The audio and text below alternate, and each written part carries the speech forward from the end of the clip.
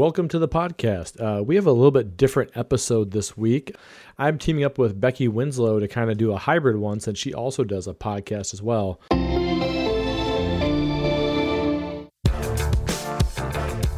You're listening to the Pharmacy Podcast Network.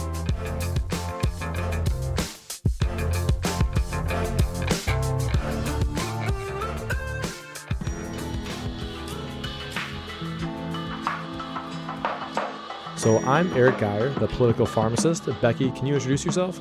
Absolutely. Thanks, Eric, for the introduction, and thanks for inviting me to discuss this current hot topic in pharmacogenomics. As Eric mentioned, I am Dr. Becky Winslow. I'm the host of the PGX for Pharmacists podcast. The PGX for Pharmacists podcast is part of the Pharmacy Podcast Network. Like you said, I wanted you on here today because there's some big news in pharmacogenomics, or PGX for short. And one of the huge things that just got settled was a case in Hawaii with Plavix, or clopidogrel for the generic name. Hawaii Attorney General Claire Connors held a news conference to discuss the multi-million-dollar lawsuit against Bristol Myers Squibb and Sanofi. Here's part of that interview. And I'd like to thank everyone for joining us today, for participating in today's press conference. I'm joined not only by Rick Fried, who is our local Special Deputy Attorney General in this case, and Dan Alberstone, who's representing the national law firm of Barron and Budd, but also by our Deputy Attorney General, Amana Moriarty, and also some additional associates from Barron and Budd, including Peter Klausner, Evan Zucker, and Elizabeth Smiley. We also have Pat McTernan, who is from Rick Fried's, Cronin Fried law firm. So thank you to everybody. We wanted to take the opportunity to answer questions and to talk a little bit about yesterday's decision and order that was issued by the Honorable Circuit Court Judge Dean Ochiai. Yesterday, as Krishna said, Judge Ochiai entered a decision and order that awarded $834,012,000 in civil penalties in favor of the state and against the defendants, Bristol Myers Squibb, and 3 Sanofi defendants. The evidence that Judge Ochiai heard came in over the course of a 4-week trial. This trial occurred in November, and it provided the basis for this decision and order. The evidence that Judge Ochiai received confirmed the following: that between December 1998 and March 2010, Bristol Myers Squibb and the Sanofi defendants failed to warn Hawaii physicians and consumers, that is patients, that Plavix, a drug that is prescribed to reduce cardiovascular ailments, to prevent fatal events, was not effective for many patients, including Asian and Pacific Island patients. The calculus that the court applied to determine the appropriate penalty for this misconduct was very straightforward. It's clearly established in our state consumer protection laws. What the court did was took the number of retail prescriptions, refills, and non-retail units sold during this time period, that is from December 1998 to March 2010, and determined that that number constituted the number of violations. So there were 832,012 moments like that where there were refills or prescriptions or non-retail units that constituted these violations. What the court then did was look to the law, and the law allows for a penalty to be assessed for each violation that could be anywhere from $500 to $10,000. And the court said that for each one of those violations, we would assess a penalty of $1,000. And that's how we got to that number of $832,012,000 in penalties. Now, in this case, the court made this determination after making some very important findings. And the order we've made available in our press release yesterday, it's a very lengthy order. It details the level of evidence that was received, the type of witness testimony that was received, the kind of cross-examination that was undertaken. And what the court determined was that the defendants knowingly placed Plavix patients at grave risk of serious injury or death in order to substantially increase their profits. The court determined that the penalty should be divided between the Bristol Myers Squibb defendant and then the 3 Sanofi defendants. So each will have to pay half of the full amount of the penalties imposed. The court's order was legally sound, and it was based on the overwhelming evidence that was introduced during this 4 weeks of trial. In our mind, this order vindicates what was 7 long years of litigation by the state and by our attorneys who are assembled here. It's culminated in the trial and culminated in what we are now talking about, which is this decision and order. We believe that Judge Ochiai presided over a fair and impartial trial. During this trial, both sides were allowed to present their case fully and completely, and as I said, to engage in examination and cross-examination. And after receiving all of the evidence that was proffered by the state and the defendants, the court found that for many years, defendants had deliberately turned a blind eye toward the problem, and they did so out of concern that if they were to address it, it might affect their sales and their profits. And the court looked at the actual documents of the corporate records of the defendants. He looked at the email transactions. He looked at different communications between the defendants to make this determination. And he found that at the time that the defendants launched Plavix, which again was in 1998, that they knew that there was a significant issue regarding diminished patient response in Plavix or to Plavix, particularly in non-Caucasians. And despite knowing this, the court found that the defendants deliberately withheld vital information. They withheld it from the FDA and also from the greater medical community. Now, as a result of this, the court, who believed that this was information that both physicians and patients would want to know when making decisions about their health care, that it constituted unacceptable conduct. The bottom line here is that the defendants put profits over the well-being of patients in our state. And that's exactly what the laws of our state are designed to protect against, this type of conduct. And that's what is reflected in the court's order, a very significant order in a great amount, but because it reflects the amount of profit that was obtained by the defendants, despite knowing this information that physicians and patients would want to have in their calculus when deciding what kind of treatment they would want to undertake for their particular heart conditions. Now, the state plans on filing a judgment as soon as the court rules allow us to do so. We expect that we will begin collecting on the judgment as soon as we are allowed to do by law. Can you kind of discuss kind of what happened with that, with some of the outcomes?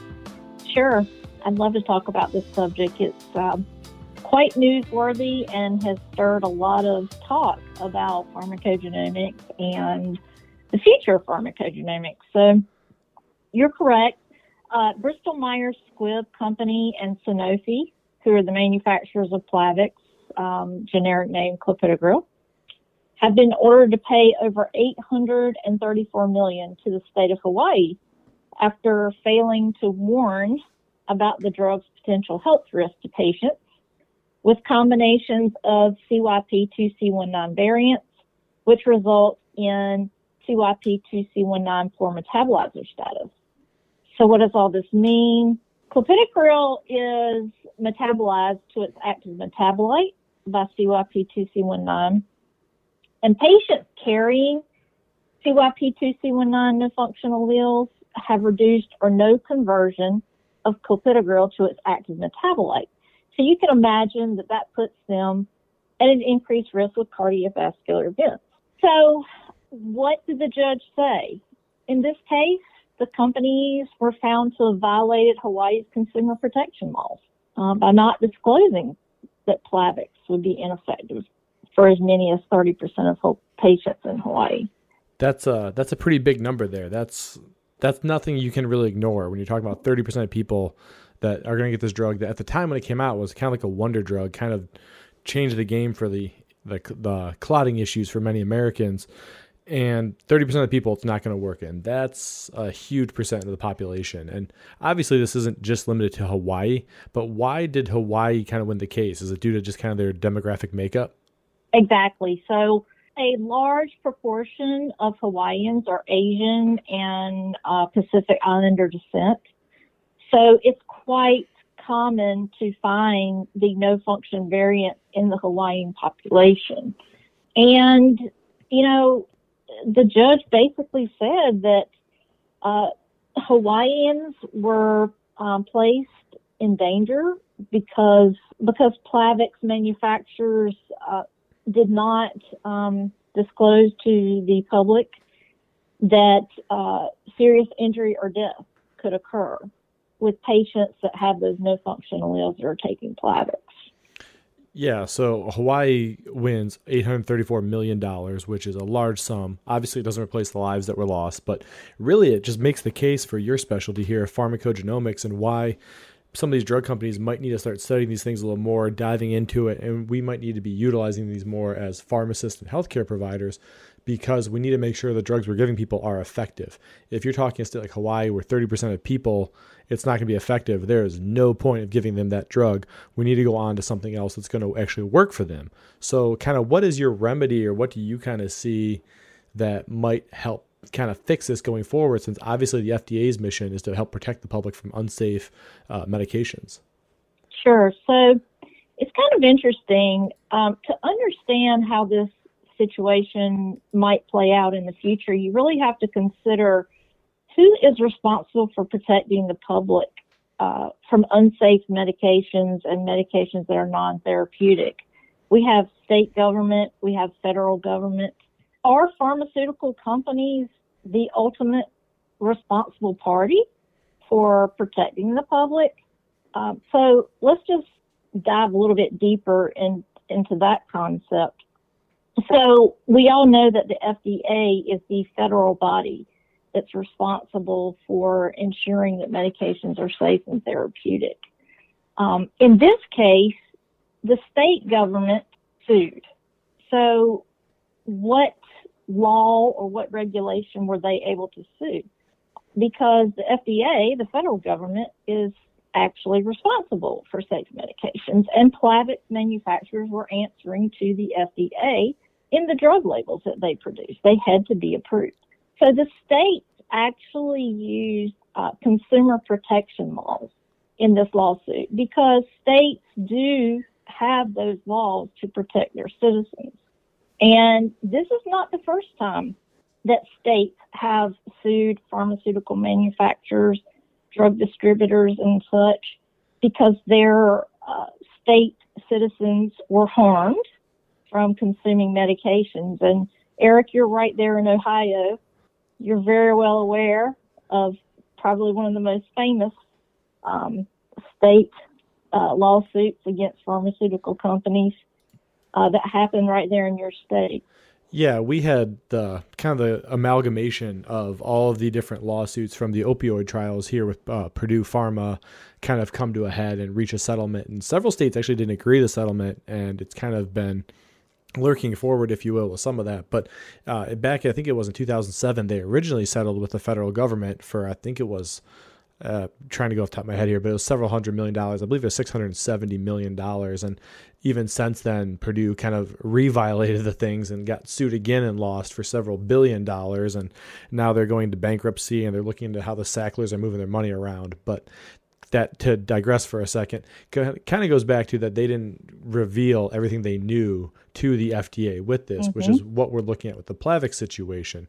And I think it's interesting that Hawaii specifically made the case because of their demographic makeup. And it makes you wonder if we're actually looking at the correct populations and testing people and things like that when we're doing some of these drug studies. Just because if you were to do this in Ohio, we don't have the Asian makeup that, I mean, we do have Asian people in Ohio, it's not that Hawaii does. So this could very easily go undetected, which is could have been what they did. I don't know. I don't remember the Plavix studies. That was before my time in pharmacy school.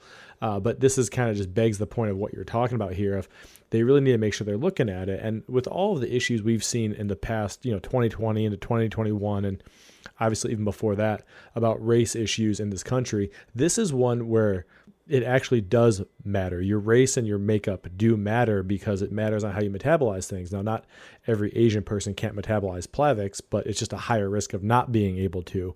And I remember when this came out in 2009 about the drug interaction with Plavix and omeprazole, and the whole world freaked out about it because everyone's on these two drugs. Yeah. And really, it's only an issue with certain populations, as we're seeing here.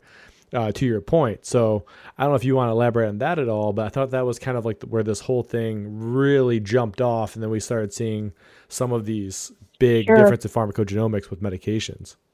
Sure. Plavix and its pharmacogenomics really were a major milestone in pharmacogenomics and really drew attention to the need for pharmacogenomics and drug labeling. Like you said, I was a hospital pharmacy director at the time that the news came out, and quite honestly, I lived in a rural North Carolina town. We didn't have very many Asians in our town.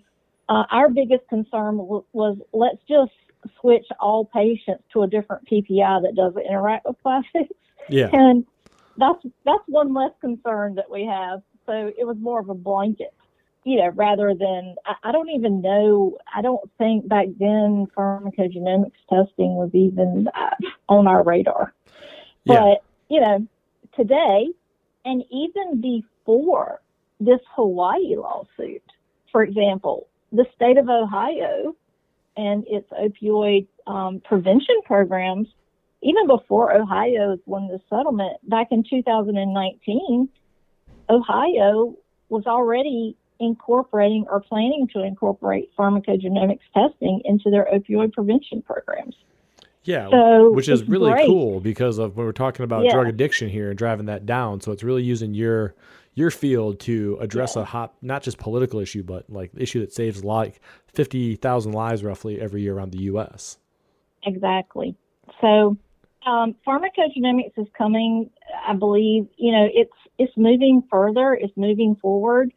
I hate that cases such as the Hawaii case have come out, but in my experience, sometimes money does drive the outcomes we need to see. Yeah. And I should say penalties that involve money. So, that is definitely a driver of outcome changers. So the great news about Ohio is that they are studying pharmacogenomics in patients, both opioid naive and opioid addicted, to try to compare them. And they're using some of the money that they were awarded.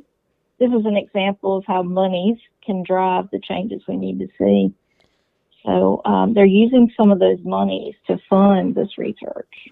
Well, and what's crazy about it is when you see a lawsuit for $834 million that obviously goes the way of the state that filed it, one, that is a lot of money. But two, that is nothing compared to how much money was made and spent on Plavix over the years since it came out. Yeah. And even the generic of it, because it's been generic for a substantial time now. And so, yeah, that definitely moved the needle, and that'll definitely open up some of the drug companies because that's one state. Who's to say California isn't next, which is a much bigger state. Right. That could easily pull off a similar lawsuit.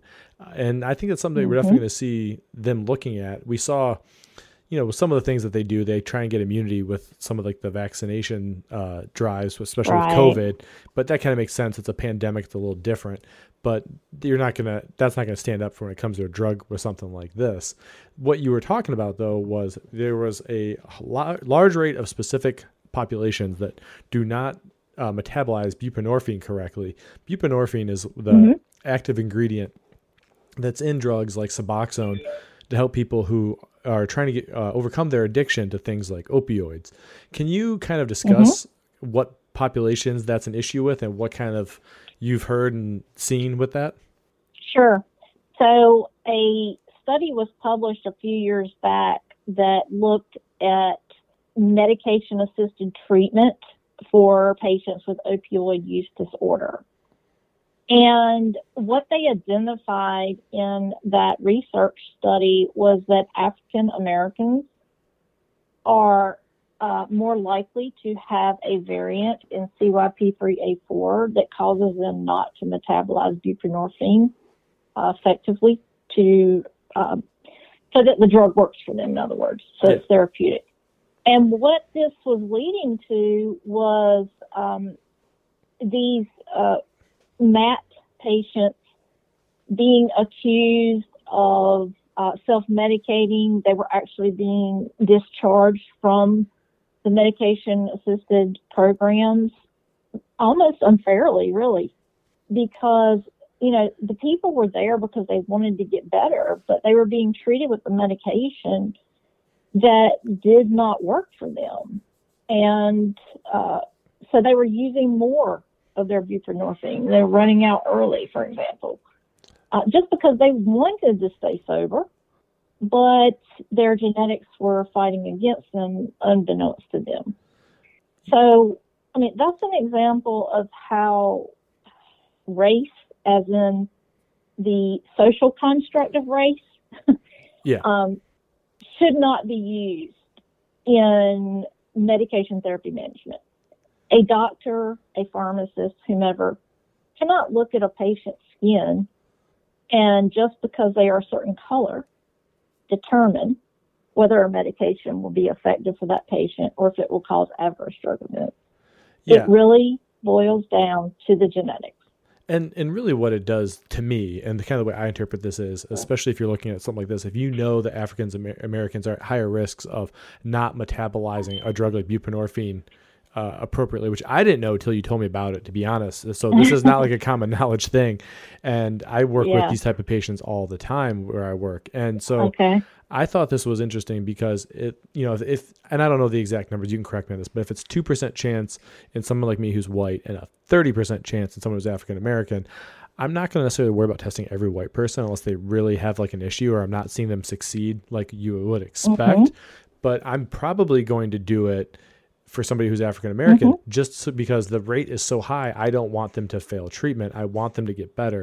And if it's 1 in 3 people that you're catching it, as opposed to 1 in 50, there's a very big difference of how many people's lives you're going to impact. And that's where pharmacogenomics can really come in and help with the treatment, whether you're picking a higher dose, a lower dose, or whatever it is, or even completely different medication at all, like we saw with completely different. Some of the people who are the Asian Americans who had issues with Plavix, which does happen in other populations, but to a much lower extent. Is that kind of what your thought was with a plan for like this? Yes.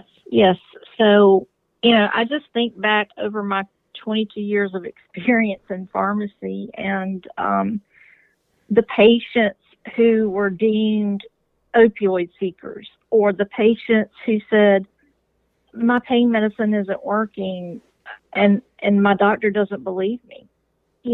Those were social determinants that were put on people without considering their genetics. So, my hope for the future is that we stop looking at what we think we see and look deeper. One interesting thing about that is that if I think back to like my practice of pharmacy, and I think back to maybe I was guilty of that for somebody, that I was like, hey, you're running out and I didn't know this. This is not the most common knowledge thing in pharmacy. You can't know everything when it comes to pharmacy. There's just too deep of a field to really know every single thing. You can know a lot of it. But at the same point, maybe if I would have known that and I would have had access to be able to do something like this at the pharmacy, we could have caught it or, sent it to the doctor's office, or the doctor's office could have done it there if they were aware of it, if they had a pharmacology expert like us in there. And then we could have a lot more people who wouldn't be frustrated, wouldn't get all kind of go through all the rings that we make people jump through to really kind of succeed when it comes to drug addiction, which is not easy just by itself. So I really think that this could be something that really moves a needle politically to get people to pay for this, just on the opioid factor. And then if we start seeing, okay, maybe we have other niches that we can kind of put this in. We know birth control sometimes get metabolized differently by different people. They might not work. Maybe that's another one. I'm not sure. But that's a way that I see this moving. Where do you see pharmacogenomics moving in this area so that it can be better utilized? Sure. So, right now, the most robust literature or most robust evidence is in psychiatry, cardiology, but pharmacogenomics is not going away. It's medications that are being produced today are more and more precise, and many of them now actually are being produced with companion diagnostics, which is actually typically a genetic test to determine if the medication will be therapeutic for that patient or if it will cause that patient adverse effects. So precision medicine is evolving and growing, and I believe all stakeholders are going to be forced to recognize it, incorporate it, and to help us see those positive outcomes. We want to see those positive medication outcomes.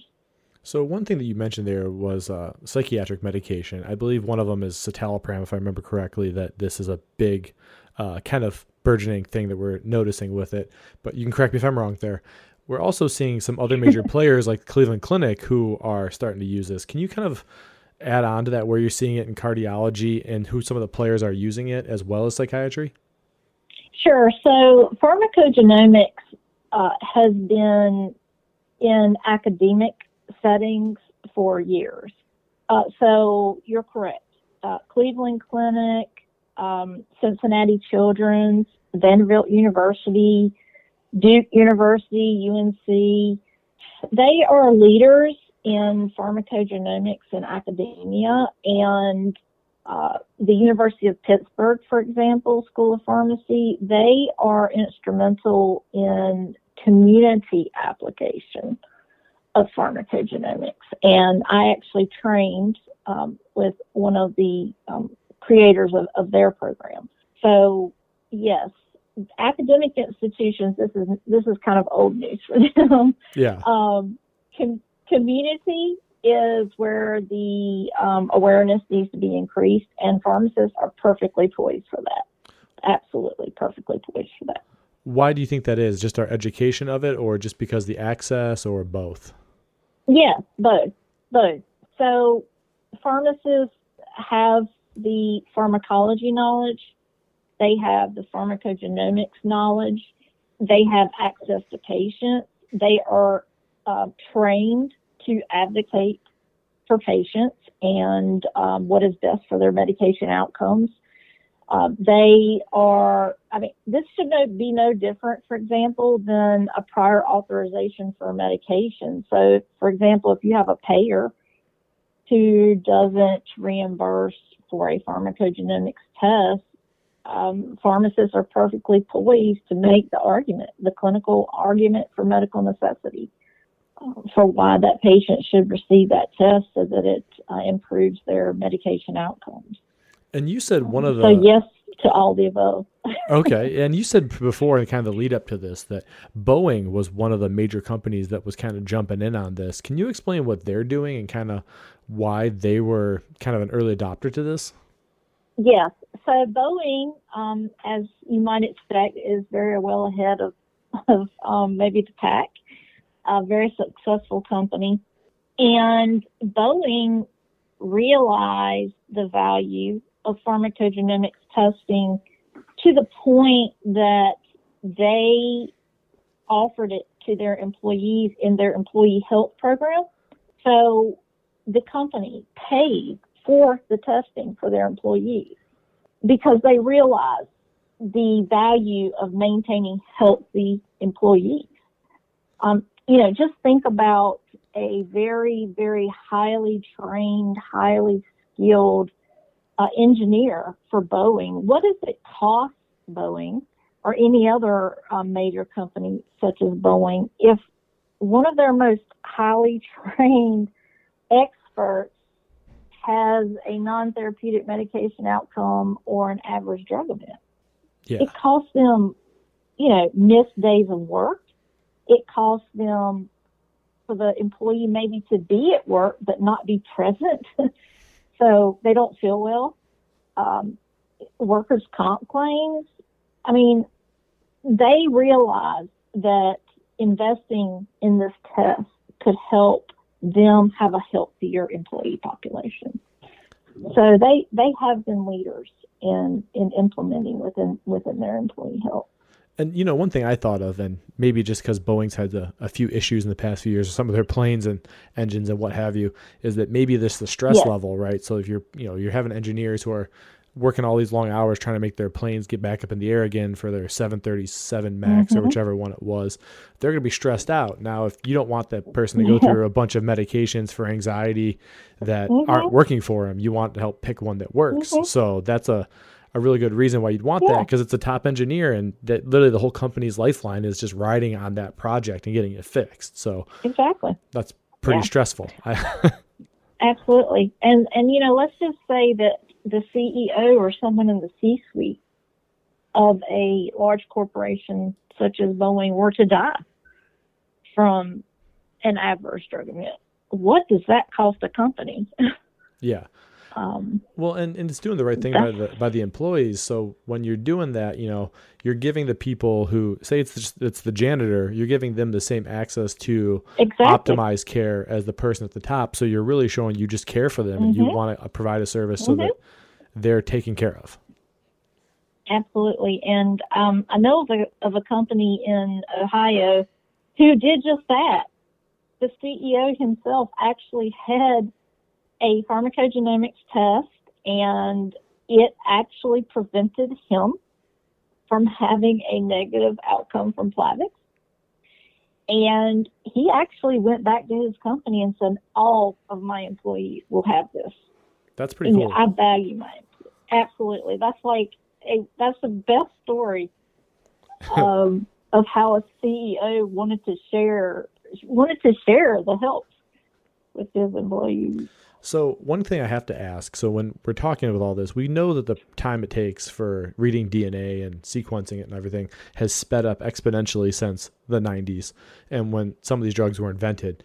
How quick of a turnaround time does some of these things take if someone were to get like a test to make sure they can process and metabolize Plavix efficiently? Sure. So that's a loaded question. There's so many variables that go into that. For example, Plavix, since we're on that subject, because Plavix is typically going to be prescribed within a hospital where the patient's being treated from the original thrombotic event. So if that hospital has a genetics laboratory that can process the test, then they may be able to turn that around while the patient is still admitted to the hospital.